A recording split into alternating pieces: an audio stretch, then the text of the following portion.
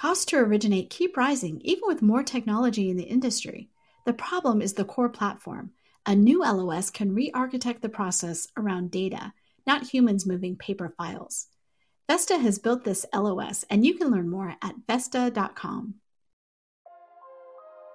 Everybody, this is James Kleiman, the managing editor at HousingWire, and we've got a special episode of HousingWire Daily for you. We've got a special guest. Timothy, welcome to the podcast. I want to give you a bit of an introduction because this is, as I mentioned, kind of an unusual episode. So Timothy Toy is the managing broker and owner of Timothy Toy and Associates in Lake County, California, and he's also a top producing agent in Lake County, California.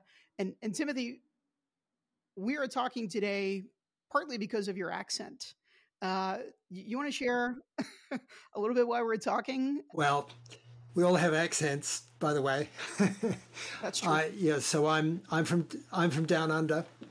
I'm actually a New Zealander, or we call ourselves a Kiwi, but I have experience both in the Australian and the New Zealand market, and they're like sister countries. So the markets are very, very similar. They're not identical, but they're similar, and both very basically have significant differences with the way real estate is done in the US. So let's get into that. So I was in the courtroom in Kansas City, Missouri for the Sitzer Burnett case, obviously the landmark case, and a full day of testimony was centered around this idea that consumers in the US are paying way more than they should in real estate commissions to agents.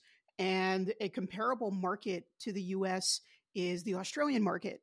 And Timothy, you've done a lot of business both in California, in the US, but also in New Zealand and Australia. And so I wanted to talk to you about really whether you agree with that statement or you disagree. So what do you think? Is the US a comparable real estate market for residential real estate sales? There's a lot of differences. I'd start off by saying, in terms of commission rates, I'd rather be selling down under than in the US. Their rates are lower, no question, but in terms of the volume of work and putting a transaction together in the US, it's not worth the extra commission that we typically get. So I'm saying typical here because rates are all over the map, but generally speaking, rates are higher in the US, but they're higher for a reason, because there's a lot more work. So let's get into that. So if I'm a consumer in Australia, let's say I'm on the buy side, I am buying a house in Melbourne with, let's say 4 bedrooms, 3 baths. It's probably going to be priced around $800,000 or so, give or take. It's a pretty expensive market. What is the process? Do I find a real estate agent? How do I find a home? What does that look like? Start it off for me. Well, probably the first thing to know is you're not going to be represented as a client like you are in the US. You're a customer. So that's a fundamental difference in that the commission is paid by the seller. They call them the vendor. So I'll stick with seller because we all know that. So the seller pays the commission like they typically have been doing in the US, though not always, and they hire the listing agent. The listing agent is their fiduciary or represents the seller. Now, it's you can only you can only see a property if the listing agent lets you. So there's not an MLS like it is in the US. So you can find everything for sale online through the they do have all the properties online like they do here, but they're uploaded directly from the companies rather than going through the MLS system. As far as I know, I don't specifically have experience in Melbourne, which is in the Victoria state, but so I'm speaking from my experience. So first of all, you may not be able to work with anybody else other than the listing agent. And the listing agent is not representing you. You're a customer, not a client. It's a fundamental difference, and we can get into why that is. But I think if you've done real estate here, you can imagine the difference. So if I'm on the buy side, I probably look on realestate.au, which is owned by Move, a Rupert Murdoch company, and I find a listing, and then maybe the agent who has the listing is going to let me check it out. Do I go to an open house? What does that look like on the buy side, even though I have no agent representing my interests specifically? Right. So you may be working with an agent. The agent's going to need to get permission from the listing agent to show that property, and that's up to them to whether they give you. I mean, I bought a house in New Zealand just last year, and I was working with an agent who was showing me houses, and I saw one online that I wanted to see, and he said, sorry, I already checked that out. The listing agent won't let me show that property. So I had to break the relationship with him and go and work with the listing agent. And I ended up buying that house. But in the negotiation process, it was completely clear that the listing agent was not representing me. She was representing the seller.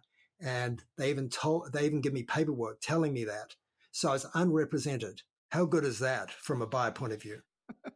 Well, lucky for you, you know a lot about real estate, but the average consumer, I imagine, is probably surprised that inspection reports or doesn't know what to look for. Well, what do they do in situations where there is a problem or they just don't know how to negotiate, certain terms of a deal? What sort of recourse do they have? What sort of support do they have? You're on your own. I mean, here's the saying, puts it rather bluntly. When I was selling, we would say, our job is to tell the buyers the good news. It's up to them to find out the bad news on their own. So I had never actually seen an inspection report on any property until I came to the US and started doing real estate here in 1994. I'd never seen a seller disclosure until I'd come to the US and started selling real estate here. So there is a rudimentary disclosure process. It's not as fully elaborated as it is, at least here in California. I mean, the file at the end of a closing is inches thick. The poor old trees, there's so much paperwork. And where does that all come from? Well, part of it is the litigious environment that we experience in the US. You don't really have that down under. It's we're already coming up with massive differences. So it's bizarre to use it as a comparison without making significant adjustments. Well, let's get to one of the heart of the case in Kansas City, which is this idea of cooperative compensation. So let's say that you on the buy side do have an agent who ends up, taking you via permission from the listing agent, and they do provide you some resource. Does the selling agent provide compensation to this buy side agent in air quotes? Yeah. So typically, yeah. So it's not through an MLS system. It's done on a one-on-one basis. So, I mean, if I was able to get that, my buyer's agent might expect to get maybe 40% of the commission. And typically the commission is lower. So just getting into the commission rates down there. So you can go online and search what are commission rates in Australia, different states, different cities, New Zealand for that matter too. So it's probably going to be more like 3 to 4%. And also it's common as you get up in value that the commission rate will be stepped down. So companies will often have a policy starting at like 3 or 4. And then once you get over $1 million, it'll be more like 2 and that kind of stuff. But if you go down under, open up a magazine, newspaper, try and find out what properties are worth, you're not going to see asking prices, except on a small proportion of them. Why? We sell by auction down there. Great way to sell, by the way, but it's not something that has been adopted, generally speaking, here. I mean, we sell properties by auction here, but they're unusual. Now, when we used to list auctions down there, I'm not sure how they do it now, but we used to ask for 1% as a marketing fee up front, write us a check, give us a credit card before we even listed the property. So that would be in addition to the commission. So there's marketing fees. There's photography fees there, which we don't charge in the US. You have the fee, and maybe you charge a bit more commission depending on the extent of the marketing you do. But we don't, at least I don't, ask the seller at the listing appointment to write me a check. So that's another difference that needs to be adjusted if you're going to make an asset comparison. Now, there's also GST, goods and services tax, across the board. It's like a sales tax, but it's on everything, including real estate commissions. Australia, 10%. It's a federal fee. New Zealand is 15%.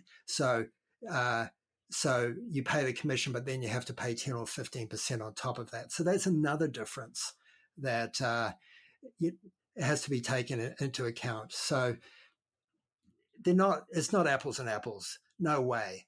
And hopefully that was addressed in the trial, because it certainly it shouldn't happen without it being addressed, even to the extent you can't really compare them. Yeah, it was a little bit in the trial. The defendants, as you may remember, mostly brokerages, right? So Keller Williams and a couple other brokerage defendants, and the NAR did say, hey, look, if you really want to do an apples to apples comparison from another country, you really want to look at Canada, right? It's the only other country that has an MLS system like we have. It's the only one that really has realtors too, right? And then you also have to consider just the way that they transact, the way that they do business, very, very similar to the US. The other country that they mentioned, I can't recall exactly the person, but they said is South Africa. But if you try to look at, Australia, you try to look at Germany, Japan, some of the others, I mean, it's night and day.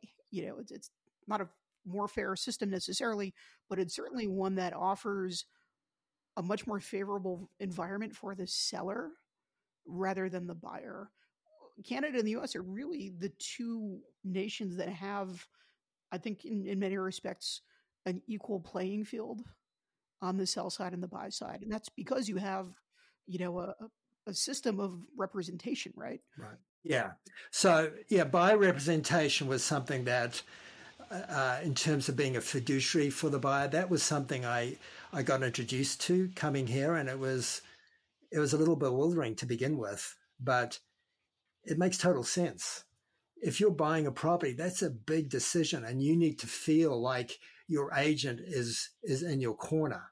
And if you're talking to only the listing agent who is only representing the seller and doesn't have a fiduciary relationship to you, it made me uncomfortable when I did it last year. And so I think that's a mature development of the real estate industry in the US, and that is good. It's positive, and that should not be undermined or threatened. Really shouldn't be. There is dual agency that is permitted in a number of states. It is something that the analysts believe will probably accelerate if the Sitzer-Burnett verdict does effectively end the system of cooperative compensation as we know it. Have you worked with agents who do dual agency? Did you have, generally thoughts? Yeah, we do dual agency a lot. We're in a relatively rural area. And so let's talk about that, because I think this is a issue that should be addressed at the trial. I don't know if it is or not. But for example, I have a client of mine who's very invested in the area up here, sold him a lot of property, and he's a real estate attorney from a city about an hour away. He said to me, I cannot, as a experienced real estate attorney, understand the concept of dual agency. And I didn't really try and explain it to him. After all, he's the attorney. But I think this is a really key issue relative to this lawsuit, because you basically have the legal industry entering into the real estate industry. Down under, there are not they're not title companies. You have attorneys, they call them solicitors, who actually do the transactions. So that's another difference, by the way. So, and I'm working here. I'm happy not to have attorneys involved in real estate. I much rather deal with title companies because they tend to have a particular take on how real estate is done. And it's fundamentally different, in my view, from how real estate is done. Real estate is a cooperative exercise, and it's about two parties, consenting adults, you could say, coming together and making an agreement that they're both comfortable with. Doesn't mean they get their own way all the time. They don't, but they have to be comfortable with it. Essentially, it's about cooperation. My experience, having done real estate 40 years, is maybe 5 or 10% competition. The rest is cooperation. Now, the legal industry, on the other hand, is all about conflict and separation. Doesn't mean they don't come to agreements, but they come to them with the threat of, if you settle, then I won't sue you. I'll withdraw my suit or whatever. So I think this is important to be understood and emphasized if the appeal goes forward to this particular case. And that's what NAR understands. And I would suggest the legal industry, as a general rule, does not. And so that has to be emphasized. The whole thing about the clear cooperation rule was to foster cooperation because that's good for the consumer, both buyers and sellers. It's about bringing people together. So I think that needs to be understood because NAR champions it. The idea of the clear cooperation policy was to make sure maximum inventory was put out there in a cooperative way so consumers were empowered. So that if that's not understood, and I suspect it was not, at least by the jury, then NAR's case and the other defendants are going to be in a weakened position.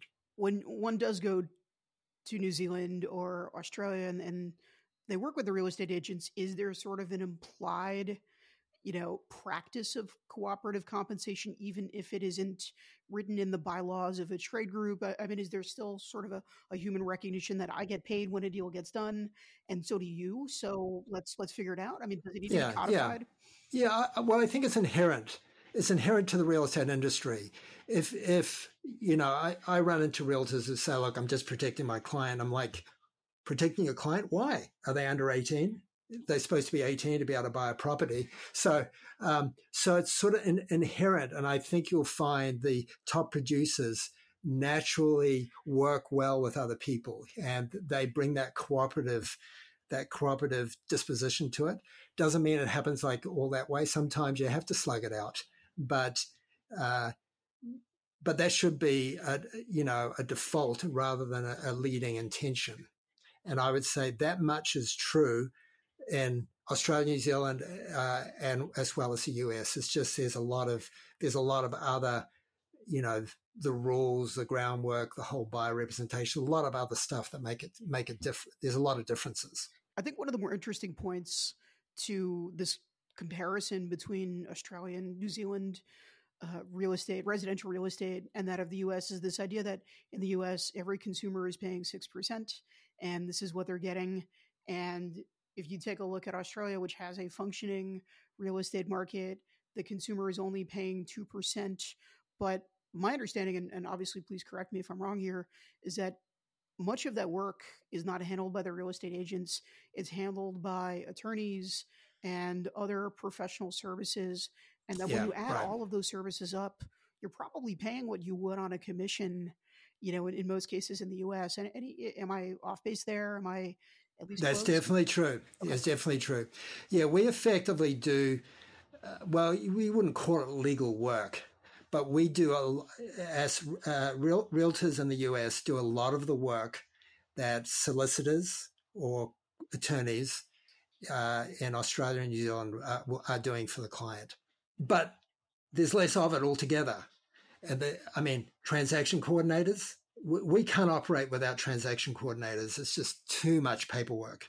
And so that's another expense, by the way, that comes off the so-called 6%, which in our area, there aren't many people getting 6%. So out of that, you're paying your marketing fees and you're paying your transaction coordinator. Plus you're doing the marketing, photography, And by the way, are they talking about what the what the lead generation Zillow and Realtor.com are charging? Did that come up in the trial? It did come up in the trial insofar as the attorney for the plaintiffs, Michael Ketchmark, said you're effectively having these real estate agents that are getting all these leads from Zillow or OpCity or wherever, and they're basically passing on the cost of these fees onto the selling agent because they're paying out these commissions, even if they're working with a buy side agent who, doesn't know what they're doing. And all of these costs are basically just being funneled over to the consumer. And that's one of the reasons that they have, in his view, artificially stabilized or inflated the commissions because, no other industry, stockbrokers, for example, have seen their commissions remain as remarkably stable as that of real estate agents. And that in and of itself almost suggests that there is a conspiracy. Why isn't Zillow on the stand? The OpCity, yeah. I mean, there are definitely cases out there in which Zillow's practices are under question. There was the Rex case. I don't know if you followed that one. Zillow's prevailed in that one, but effectively, the idea is that all of the brokerages and the NAR through this cooperative compensation rule are saying the standard here is, let's say, 5.5% where you are. I don't know what exactly it looks like in Lake County. Maybe it's lower, maybe it's 5, but that over the last 20 years, it's pretty much always been 5, right?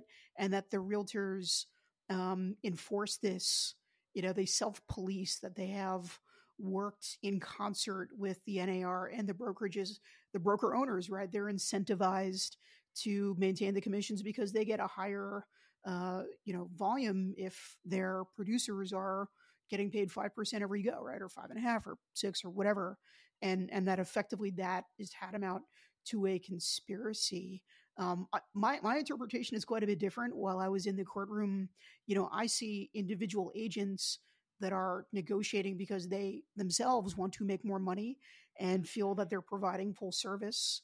And if they are over, let's say they're at 6.5%, right? And everyone else in the county is at 5.5%, you're not going to do business for very long if you're charging a full, 100 basis points higher than everyone else, right? So maybe you'll make one deal, but everyone's going to find out you're going to get dropped down. And it's not because their managing broker told them, hey, do it at 6.5%, or the NAR told them, hey, we want you to keep paying your membership every year. So get as much as you can in commissions. I think that everyone individually in real estate is incentivized to fight for their value, but it doesn't mean that they've all gotten together and said, hey, guys, like, shh, Timothy's going to keep, 5.5%. Yeah, this is what's astounding about the settlement. I mean, I just have my own experience, but having done real estate here for 30 years, I've never seen a single instant, not one. And I'm talking hundreds, thousands of transactions. There has not been one instance that I've ever seen agents work together to set commissions. It's fundamentally, it's untrue. So that's what, and I support NAR for standing up on principles and not going weak at the knees. But and by the way, commission rates are all over the place. I mean, and we're constantly involved in negotiating commission rates. It's just a daily occurrence. And you do it when you're trying to get a listing to begin with. And then you do it when you're negotiating a sale. You're always negotiating. You're always trying. I mean, we're trying to make as much money as we can. I have no apologies about that. And that's part of the attraction of being in real estate, is that you can make a lot of money. But does the average realtor make a lot of money? I think it's isn't like 45,000 something, where I saw that online today. That was the average commission. So that would be realtors. Yeah. I mean, that lumps in a lot of part-timers, the producers, right? The people who are doing it day in, day out. I think the average realtor is a woman in her early 60s. and she's doing, Mm-hmm. Probably not even a deal a month.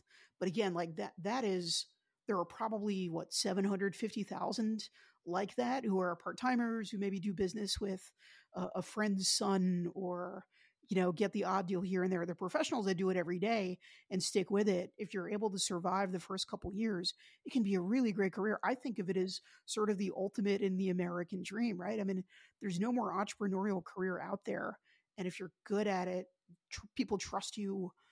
You build a network, and that network, I mean, we talk to real estate agents and they say every deal should spin off triplets, like you do well by your clients and they're going to reward you because, ultimately it's an entrepreneurial endeavor. And if you don't do it right, you're not going to last long. So yeah, I don't see the conspiracy. Yeah. Yeah. It's been great to me, Good. but you have to pay the price, and the price is not low. So, and that should come across. I don't, in my area, I don't believe there's any overpaid realtors. there's overpaid and overworked realtors, and if anything, they're overworked, and generally I would say they're certainly not overpaid. And some of them are really underpaid. Some transactions I definitely feel like I underpaid. But yeah, I mean, just back to so OpCity, I mean, this is an issue that realtors deal with. I have a mature business. I don't need referrals. I have enough clients that just keep me going. But for somebody new, they need business, and OpCity is charging 38%. So so the effective rate that a lot of these agents are making is maybe 1%. They may be getting 1% of that commission that might start out at 3, 2.5, or whatever. But first of all, if you're in a franchise, 6% gone. If you're getting a lead, and there's not just ZillowRealtor.com, there's a lot of lead generation services out there, which I feel at times they are predatory and they're taking the commission out of our pockets. But if you're desperate, and a lot of realtors are desperate, then you're just going to take what you can get. And so that's, up to 30% gone. Brokerage probably taking 25, 30%. So what do you end up being left with? Maybe 1%. And then you have your insurance, right? Then you have your gas costs and, marketing costs. Now, that doesn't go for every property. I mean, certainly during the pandemic years, homes would go under contract in a single day. How hard did, sell side real estate agents really have to work for that? Certainly on the buy side, when you have, multiple offer situations or 75 bids that come in, I think you earn your money if your client ends up getting the house. But on the sell side, did you really do that much work? I think right. Well, those are the good years. They're the good years, and it balances out. And real estate's a wheel; it's always turning around. And if it's good now, stick around. It ain't going to stay good. If it's bad, like this year's been really tough, stick around. Next year's looking like it'll be better. But that's part of the demand that it is to be a commissioned salesperson. It's you have to have strength of character to survive this business. Are there any other notable differences between the residential real estate market in the U.S. and, let's say, Australia? The U.S. is maybe a big bad place. If there's a racket, you can find it in the U.S. Down under, we're a little bit more friendly, a little more naive, perhaps. But the code of ethics impressed me right from the beginning, that it's an attempt to establish standards for how you actually conduct yourself in the real estate in the US. And I applaud the NAR, and that should not be lost. We have to keep the ethical standards in real estate, because there's plenty of opportunity for you not to be. And the code of ethics in and of itself, in my view, is not enough. You have to be an ethical person, which means, that means you have to be in right relationship to your clients. But the code of ethics sets a bar, and that's a really, really good thing. And the NAR has done that. They champion that, and they shouldn't they should be applauded, and they should be thanked for doing that. And they've been targeted a lot. Some of it's justified. I suggest most of it is not. Let me ask you a last question here. Do you feel that the NAR has been effective in fighting this fight against, I mean, we've only talked about one lawsuit in this conversation today, Timothy, but we've counted at least 15. There are at least 15 of them now, and that's only within a month and a half of the verdict in Sitzer Burnett. There are probably going to be dozens more in the next year. Is the NAR, one, is it even equipped to fight this? And two, what do you think are the ultimate consequences of that verdict? They lost the case, so that's a verdict enough.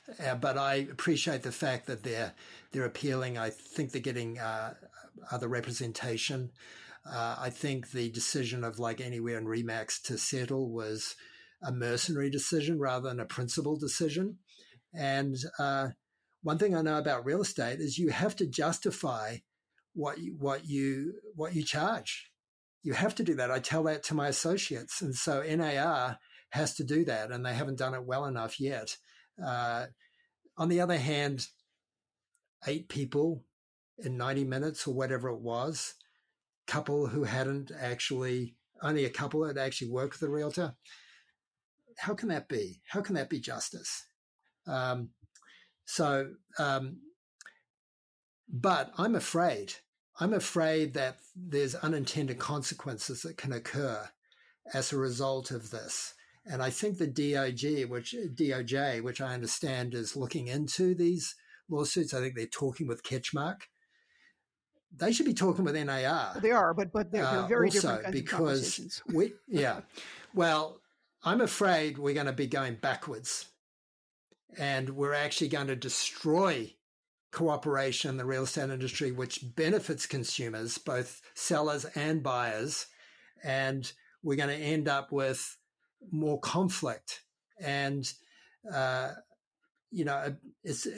won't be good. So, I'd rather be selling real estate in the US than I would be down under, because I think it's more balanced. Timothy, thank you so much for being with me today. I've learned so much about how the residential real estate market in Australia works. Thank you so much for being with us and sharing your knowledge and your expertise. And hope you have a great holidays. And everyone, we'll catch you on the next episode. Thanks so much. Thanks, same to you. Thanks a lot.